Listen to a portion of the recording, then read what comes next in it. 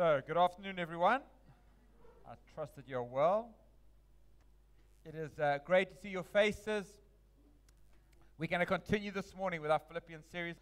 And the title of my preach today and my big idea for the day, they're the same thing, is remember, give thanks, pray.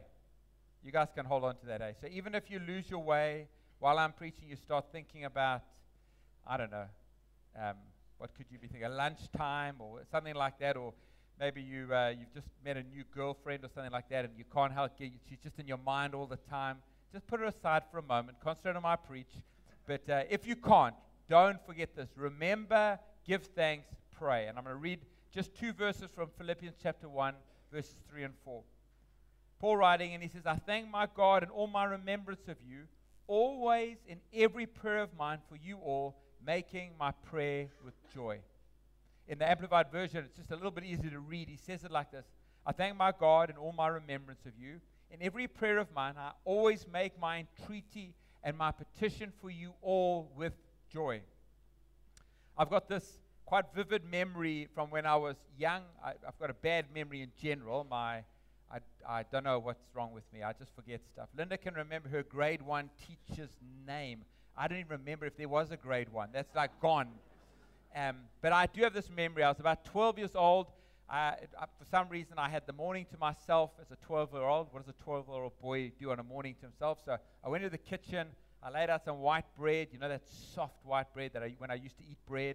And I made myself mixed some tuna with some mayonnaise, and I put it on my white bread sandwich, and I cut them in half like this, put them on a plate, and went and sat outside.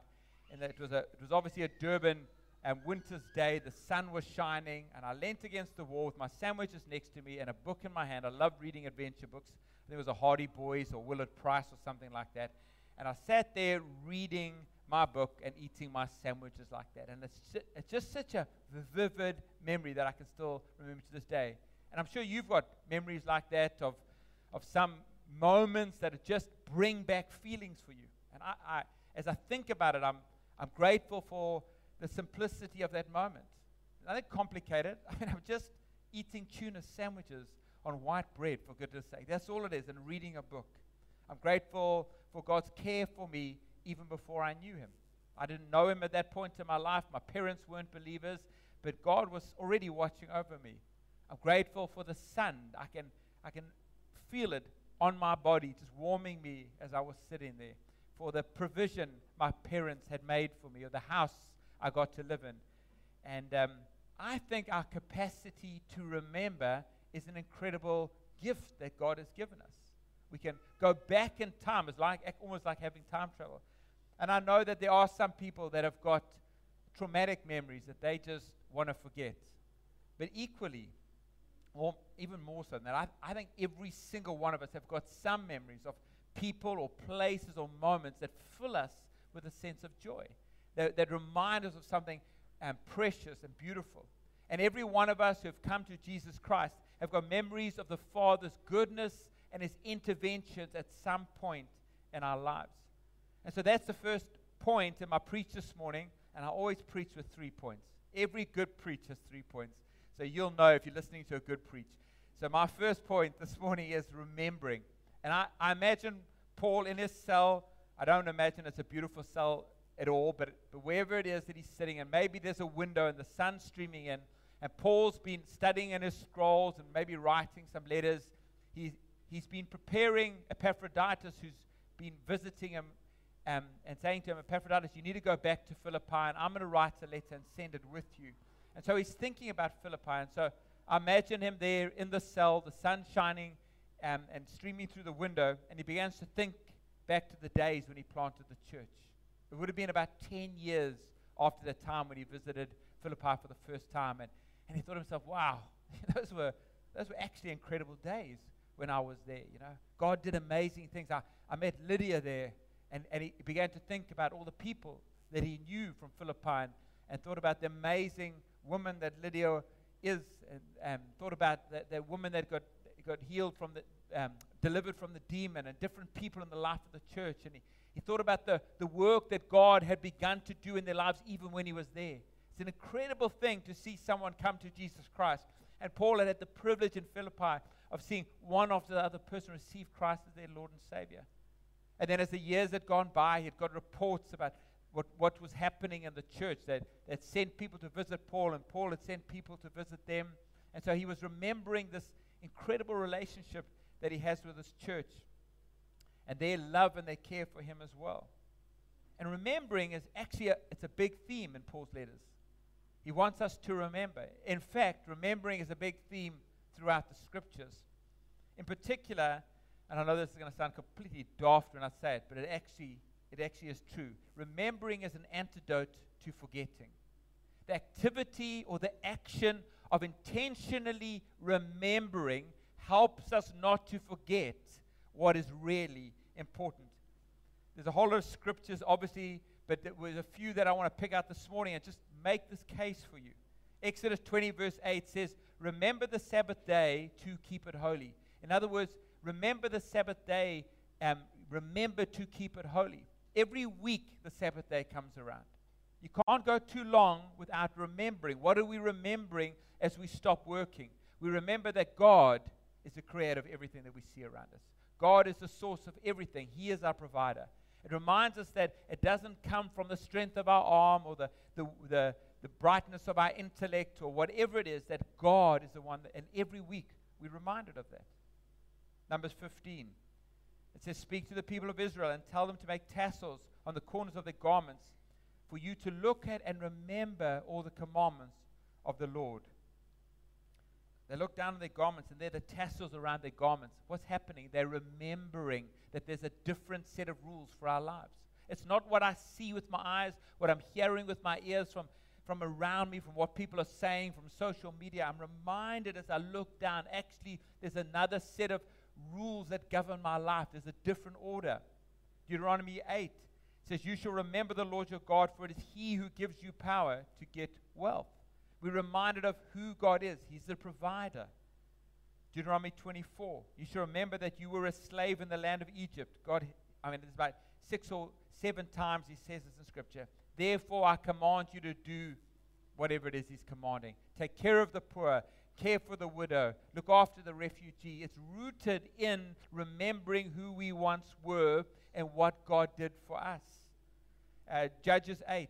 And the people of Israel did not remember the Lord their God, who had delivered them from the hand of all their enemies on every side. Who God is, what He's done. Psalm 63, my soul will be satisfied when I remember you upon my bed. It's reminding us what we really need. In the end of this busy day, as you lie upon your bed, you remember God and you go, this is what satisfies my soul. Why have I been running around like a headless chicken all day? Ezekiel 16, and in all your abominations and your whorings, you did not remember the days of your youth when you were naked and bare and wallowing in your blood. Remember who you were and how God met you in that place. John 14:26, but the Helper, the Holy Spirit, whom the Father will send in my name, will teach you all things and bring to your remembrance all that I've said to you. Those tassels on the robe, the Holy Spirit comes to remind us this is reality, this is truth, this is how we live our lives. And finally, Luke 22. And He took the bread, as some of us did during worship this morning. And friends, feel free, you know when those barrels are out, to break bread. After the meeting today, take some time to break bread. And when He had given thanks, He broke it and gave it to them, saying, this is my body, which is given for you. Do this in remembrance of me. Remember, remember, remember. Remember who I am. Remember what I did. And remember who you now are because of what I did. But friends, aren't we such a forgetful people? I think it's actually one of the greatest weaknesses of Christians is that we forget. We start out, we come out of church on a Sunday, pumped up. Oh, God, you're the Lord upon the throne. Monday comes and we've already forgotten about God in our lives. We can go the whole day without even thinking about Him. We forget who we are. We forget who we were. We get into a situation and we act in a way that, like, why am I behaving like this? Why am I not showing the grace that I've received in this situation? We don't remember how God rescued us before or provided for us in that situation. I was recently watching a YouTube video, and we're heading off to Sri Lanka, as somebody said, Dylan said, this afternoon, straight from the airport. We head here. Josiah and Kevin, why don't you guys stand for a second, please? These are guys that are visiting. They're part of the trip with us. Kevin was part of Genesis Collective Church when it was planted with Chris and Merrill. He's now based out of Germany. Josiah's with Terry and Linda in Altadena in California. And Josiah went with us last year, and he's come back a second time. He's a brave man. One of the things I enjoy doing with Josiah is we go running while we do this bike trip. Not while we're riding, of course. We park the bikes, and then we go for a run in the afternoon. And I was just motivating myself and watching some videos on it. And there's a video about a guy called Rich Roll. And what is the story of Rich Roll? Why don't you put that slide up? And this guy was caught up in this destructive, alcoholic lifestyle. And he found a form of, and I put this in big inverted commas because it's not this at all, of salvation in meditation and running. And I was watching this, and it was interesting. There's stuff for us to learn here as well about actually coming to a crossroads where we shift our lives. But he hasn't met Jesus yet, as far as I can tell. But the thing that struck me when I was watching this was, as he was sitting in his meditative position there, you can see the bangle on his arm there, which are Buddha beads. And I started thinking about the way that we remember, the way that religion gives us to remember. And so he's got these Buddha beads around his arm to remind him. The Jews had their phylacteries, which was like a box with God's word in that they would attach to their head when they went for prayer, or attach to their arm. It was to remind them God's word went with them and they went into prayer. I don't know if they do that anymore, but they wear yarmulkes on their head. The Catholics have their rosary to pray through like this. The Muslims have the subha, their prayer beads. Hindus have the red string, the blessing that's tied around their arm. Other religions, you can go to the next slide, please, have headbands and or headwear and garments that they wear.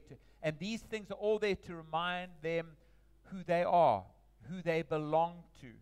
And it's their way, in their worldview, of remembering reality. Now we know that the reality, the true reality, is Christ, and all of these things are either a false religion or they're a misrepresentation. But I began to think about, how did the early church remember? If remembering is so important, how do we remember? We've got nothing to wear. I mean, even the guy that's sick up there with his hat on like that, I shared a picture a couple of weeks ago, the front of India Today's newspaper, and there's pastor, whatever it is, from the Baptist church with his sick headband on, because we are not marked by our externals. We look like anybody else out there. You can't walk down the street and go, oh, well, that guy's obviously a Christian because he's got his. What would he have on? I don't know. Unless he was a priest with his band on, maybe it would be that. But Jesus actually warns us not to let the external things define us. In Matthew 23, he says this of the Pharisees, but all their works are done to be seen by men. They make their phylacteries broad and enlarge the borders of their garments. And so as I began to think about this, I realized that the way that we remember is in community and in sacrament. See, what you're doing this morning as you sit here is you're remembering. That's what it is. We're remembering today. It comes around every week. That's why you should come to church every Sunday and not do it every 6th or 7th week or whatever it is. But whenever we come to church, we're remembering. We're remembering who God is. We're remembering what He's done. We're remembering who we are. Remembering who we were. When we break bread, it's an act of remembering, as I spoke about already. And so as you do that at the table, it's remembering. It's reminding us. When testimonies are given, they remind us. When the word is preached or read, it reminds us. And friends, we live in a world that is foreign territory for us now. It used to be our hood. But when we were saved and born again, we were remade for our ultimate destination, for the place that we will one day live. And so what's happened is we now live almost like foreigners and aliens in this land. And we've got to be so careful not to buy into the narrative here. The story of the kingdoms that the world portrays and the stories of the values that the world portrays. This is what's most important, or that is what's most important. I love this quote. Don't put it up yet. I love this quote by Eugene Peterson. It's from his book, Don't Put It Up Yet. That's what don't means. Chica, you're doing well, but you just lost your track there a little bit. Makes me feel like you're not actually listening to me. Are you listening? Or you're so focused on your slides that that's what it is. So Eugene Peterson wrote this book called Contemplative Pastor, and in it there's a chapter, and part of the chapter is a section called Lashed to the Mast. And I'll often print it out and give it to the guys before they come into eldership. And the idea is that the church is going to this new pastor, this new elder, and they're saying this to that guy or that couple. This is the message they're giving him. And this is a portion of that. Now you can put it up. And he says this. This is the congregant speaking to the new leader. There are many other things to be done in this wrecked world, and we're going to be doing at least some of them. But if we don't know the foundational realities with which we are dealing, God, kingdom, gospel, we are going to end up living futile fantasy lives. You're getting that, friends? You get it? If we don't remember what's real, we will end up living futile fantasy lives. We'll run after the things that don't actually matter. Your task, the task of the church, and it's not just the task of the pastor, it's certainly a part of our task, but it's a task of the faith community, is telling the basic story, representing the presence of the Spirit, insisting on the priority of God, speaking the biblical words of command and promise and invitation. Just a few verses down from our text today in Philippians chapter 1 and verse 10, Paul writes and he says, this is what I'm praying for you. And he tells them what the outcome of the prayer is. In verse 10 he says, so that you will understand what really matters. I pray this, this, and this, so you will understand what really matters. It's remembering. So when we remember, we hear again that basic story. We're reminded of the foundational realities of life, of God, kingdom, and gospel. And so remembering is so important. And but not just the remembering of like thinking back to people that we love, or remembering good moments. Remembering who God is, remembering what He's done for us is absolutely vital. And when we do, it triggers something in us. It triggers thanksgiving. Paul says, I thank my God every time I remember you. And as we remember the blessings of God, it triggers thanksgiving. That's what happens whenever Paul remembers. What about us? When we see the blessings of God, does it trigger thanksgiving in our hearts? Or are we like those 9 lepers that were healed by Jesus? In Luke 22, Jesus is confronted by these 10 men that have got leprosy. Leprosy was a serious disease in those days. They didn't understand it, and so if anybody had leprosy, they were considered unclean. So not only were you sick, but you were completely ostracized and separated. And these men with leprosy came to Jesus, and He told them to go show themselves to the priest because they had been cleansed. And it says this in verse 15, Luke 17, not Luke 22. He says this, then one of them, when he saw that he was healed, turned back, praising God with a loud voice. I'd love to have seen that. And he fell on his face at Jesus' feet, giving Him thanks. Now he was a Samaritan. Then Jesus answered, were not 10 cleansed? We are the 9. Was no one found to return and give praise to God except this foreigner? All of these guys were healed. They all had equal reason to be grateful. Why didn't they all come and praise God? One commentator says this, maybe the 9 were so absorbed in their new happiness that they could not spare a thought for its source. And friends, that's what happens to us sometimes, isn't it? We have this blessing of God upon our lives, and we forget to go back to the one who is the source of the blessing. The Bible says that all good and perfect gifts come from the Father above. So if you have a good gift in your life, it is from the Father. I was out this week praying for my kids the one day, and just walking around my park as I do. It's become my custom. And I was praying for my kids there, and I was interceding. There were certain challenges they're facing, and challenges I anticipate they will face. And so I'm praying into these things with some great gusto. And then the Holy Spirit reminded me of this passage, because I'd been studying it in preparation for this, and so it's good to practice what you preach, all that stuff. So I stopped interceding, and I started thanking God. And I said, God, thank you that I get to be a parent. I remembered our children coming to us.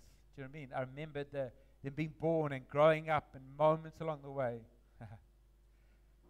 I remember baptizing Matthew at the church we led in Durban, South Africa, in a pool right in front of the church. I remember moments of conversations with our kids. I just began to thank God for those. Thank you, Lord, for the privilege of parenting. Like I'm praying, this is so hard. I've got to warfare in this prayer. And I stopped doing that. I just stopped for a moment and said, thank you that I get to be a parent, Lord. Thank you for the gift of the 3 most beautiful kids on the planet. And they're all mine. Do you know what I mean? How can that be possible? I'm sure you feel the same way about your kids. Huh? Yes, Linda's kids as well. Thank you for Linda, Lord.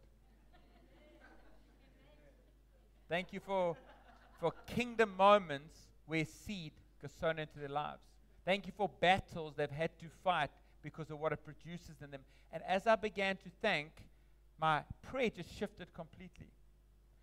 And friends, I began to wonder if maybe the reason why our prayers are so often a labor is because it hasn't started from the place of thanksgiving. We come into the courts of God and we immediately just begin to intercede, and we need to, and petition and entreaty, but we haven't started with remembering and thanksgiving.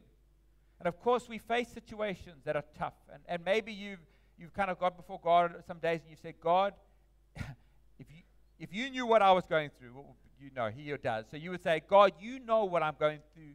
You don't expect me to thank you in this situation. But Paul writes in Thessalonians, and he says, give thanks in all circumstances. Not just on that day, but on that day as well. Not just when the sun is shining bright, but when there's a storm as well. And it brings us back to the point of remembering. Someone once said this: if you can't think of anything to be thankful for, you have a poor memory. That's the truth. Because God has always been at work in our lives. And I wonder if the lack of faith and perseverance in our prayer doesn't stem from a lack of thanksgiving. Lord, in whatever the situation is that I'm in, this great burden that I have, I acknowledge it. But I want to thank you that you are faithful. I remember how on this occasion before you rescued me or provided for me. I return to the altar that I built at that point, that memorial that was put up to remind me of that moment, and causes me to come in thanksgiving before you and faith and expectation that you'll do it again. And so here's Paul. He's in prison. He knows that he might be executed, but he begins to think about his friends. He begins to think about what God has used him for, their care for him, his great deliverance that he enjoyed in Philippi. And he goes, you know what? Thank you, God. I'm sitting in prison. This might be my end, but thank you, God. And from his thanks, there flows forth this prayer of petition and entreaty for those that he loves. That's where I want to land today, is in prayer. In verses 9 to 11, we actually hear what Paul is praying about, and I think Dylan will share on that next week. You can see the content of his prayer. But in verse 19, Paul gives a testimony to the power of prayer. In the Amplified Version, it says this: for I am well assured and indeed know, I'm super confident, he says, that through your prayers and a bountiful supply of the Spirit of Jesus, this will turn out for my preservation, for the spiritual health and welfare of my soul, and avail towards the saving work of the gospel. What is Paul saying? He's saying prayer works. In fact, if you can say this, I don't know if you're allowed to say this, I don't know, but prayer freaking works. Do you know what I mean? It actually works, friends. As I was been going through this week, God has really been like turning my heart around this thing of prayer. And I was on Friday reading through 2 Kings, and I hope you guys are reading through your Bibles, because God speaks all the time, friends, through His Word. I was in 2 Kings, and it's a story of Hezekiah. Hezekiah is one of those, I dig this dude for some reason. I mean, he messes up a bit at the end, but he's a good king. I like him. Go read about Hezekiah. He's a good guy. And anyway. So Hezekiah has become the king, and then the king of Assyria, Sennacherib. Can you say that fast? Sennacherib. Sennacherib, the king of Assyria, comes to attack Judah. And so Hezekiah sends all sorts of money to him and says, hey, bro, leave me alone. Like, here's some money, here's a tribute, just relax, go fight somewhere else, we're okay, just leave us alone. But the king of Assyria is he's a mean guy, and so he comes and attacks Jerusalem. He's outside the walls there, and he sends his commanders to make threats and intimidate them. And then, by God's design, he gets called away. But before he goes, he writes a letter, and he sends this letter to Hezekiah and all of those that are living in Jerusalem. And it's something along the lines of those eternal words of Arnold Schwarzenegger. I'll be back, is what he's saying. I'm going now, but I'm coming back, and there's going to be some butt whooping going on when I get back here. In fact, this is what he says. He says, this message is for King Hezekiah of Judah. Listen to these words. Don't let your God in whom you trust deceive you with promises that Jerusalem will not. That's not the scripture. This message is for, you can go back one slide. This message is for King Hezekiah of Judah. Do not let your God in whom you trust. Listen, friends, to these words. Do not let your God deceive you with promises. Do not let your God deceive you with promises that Jerusalem will not be captured by the king of Assyria. You dirty, rotten liar. See, that's what the enemy wants to do. He wants you to stop believing in the promises that God has spoken over your life. And maybe it's got so dark and it's so long in the day that it feels like, actually, I don't believe they're going to be fulfilled anymore. But that's just the work of the enemy. And what Hezekiah does in verse 14 and 15 of chapter 19, it says that when he received the letter, he went up to the Lord's temple and spread it out before the Lord and prayed this prayer before God. You see, when the enemy comes at you with this lie, when he's taken something to rob you of the promises of God in your life, you lay it out before God and you begin to pray. When Linda and I, Linda was pregnant with Hannah, who's absolutely fine and wonderful now, so you know how the story turns out. She started bleeding. And I can remember I was outside playing with Matthew. He wasn't injured at this point, which was pretty good. He got injured a lot playing with me. But we were outside, and Linda tells me this, and we're like, we don't know what's going on. We think we waited so long for Linda to fall pregnant with Hannah, and so we didn't know what was going to happen. So I went into the house, and I put on some music. That's my alarm. Tell me to stop. Give me a few more minutes, okay? And I put on Ron Canoli. Who's ever listened to one of Ron Canoli's albums? Come on. There we go. And he's like the Larry Brown. Is it Larry Brown of Christian music? He talks while he sings. Whose report will you believe? And the music's going on. Anyway, that was the song I put on. Whose report will you believe? I'll believe the report of the king, because his report says I am healed. His report says I am whole. His report says I am free. And I took this letter of Linda's bleeding, and I brought it into the temple before the Lord, and I prayed. I said, Lord, I believe you. Won't you act on my behalf? And Isaiah sends a message, which is recorded in Isaiah 37, and he sends a message to Hezekiah and says, thus says the Lord, the God of Israel, because you have prayed to me concerning Sennacherib of Assyria, because you have prayed to me. And then he goes on and says this is the word the Lord has spoken against him. I love this.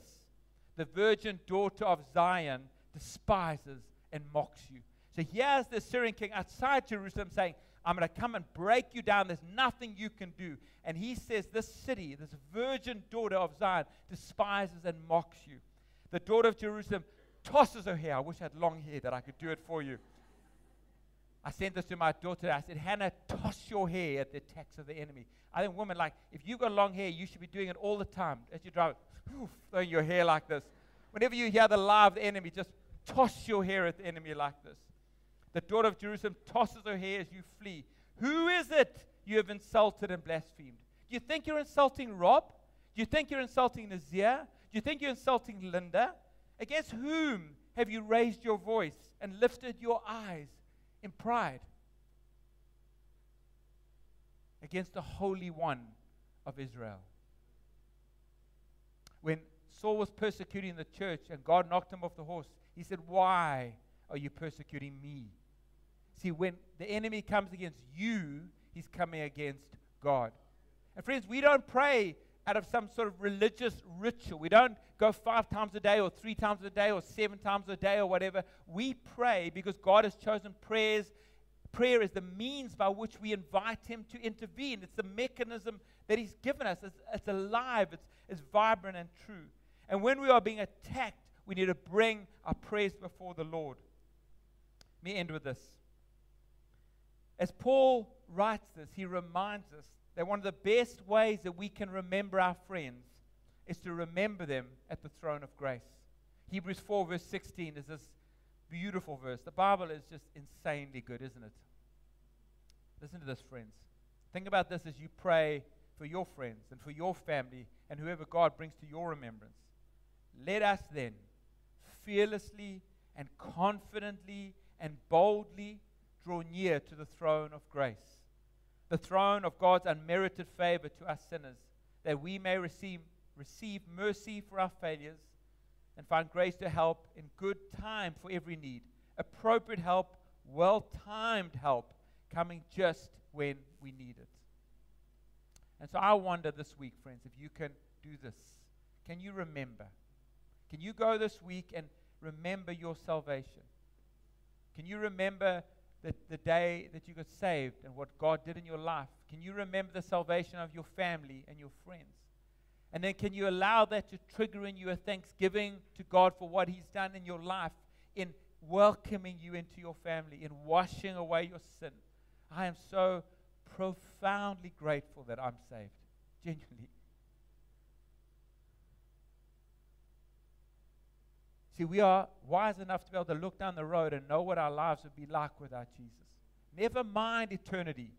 Friends, just in this life, I could never thank Him enough. I could never thank Him enough that my wife is saved, that my mom is saved, that my dad who passed is saved, that Linda's mom who passed was saved, that Linda's dad is saved, that my children are saved. I cannot have enough words of thanksgiving for that.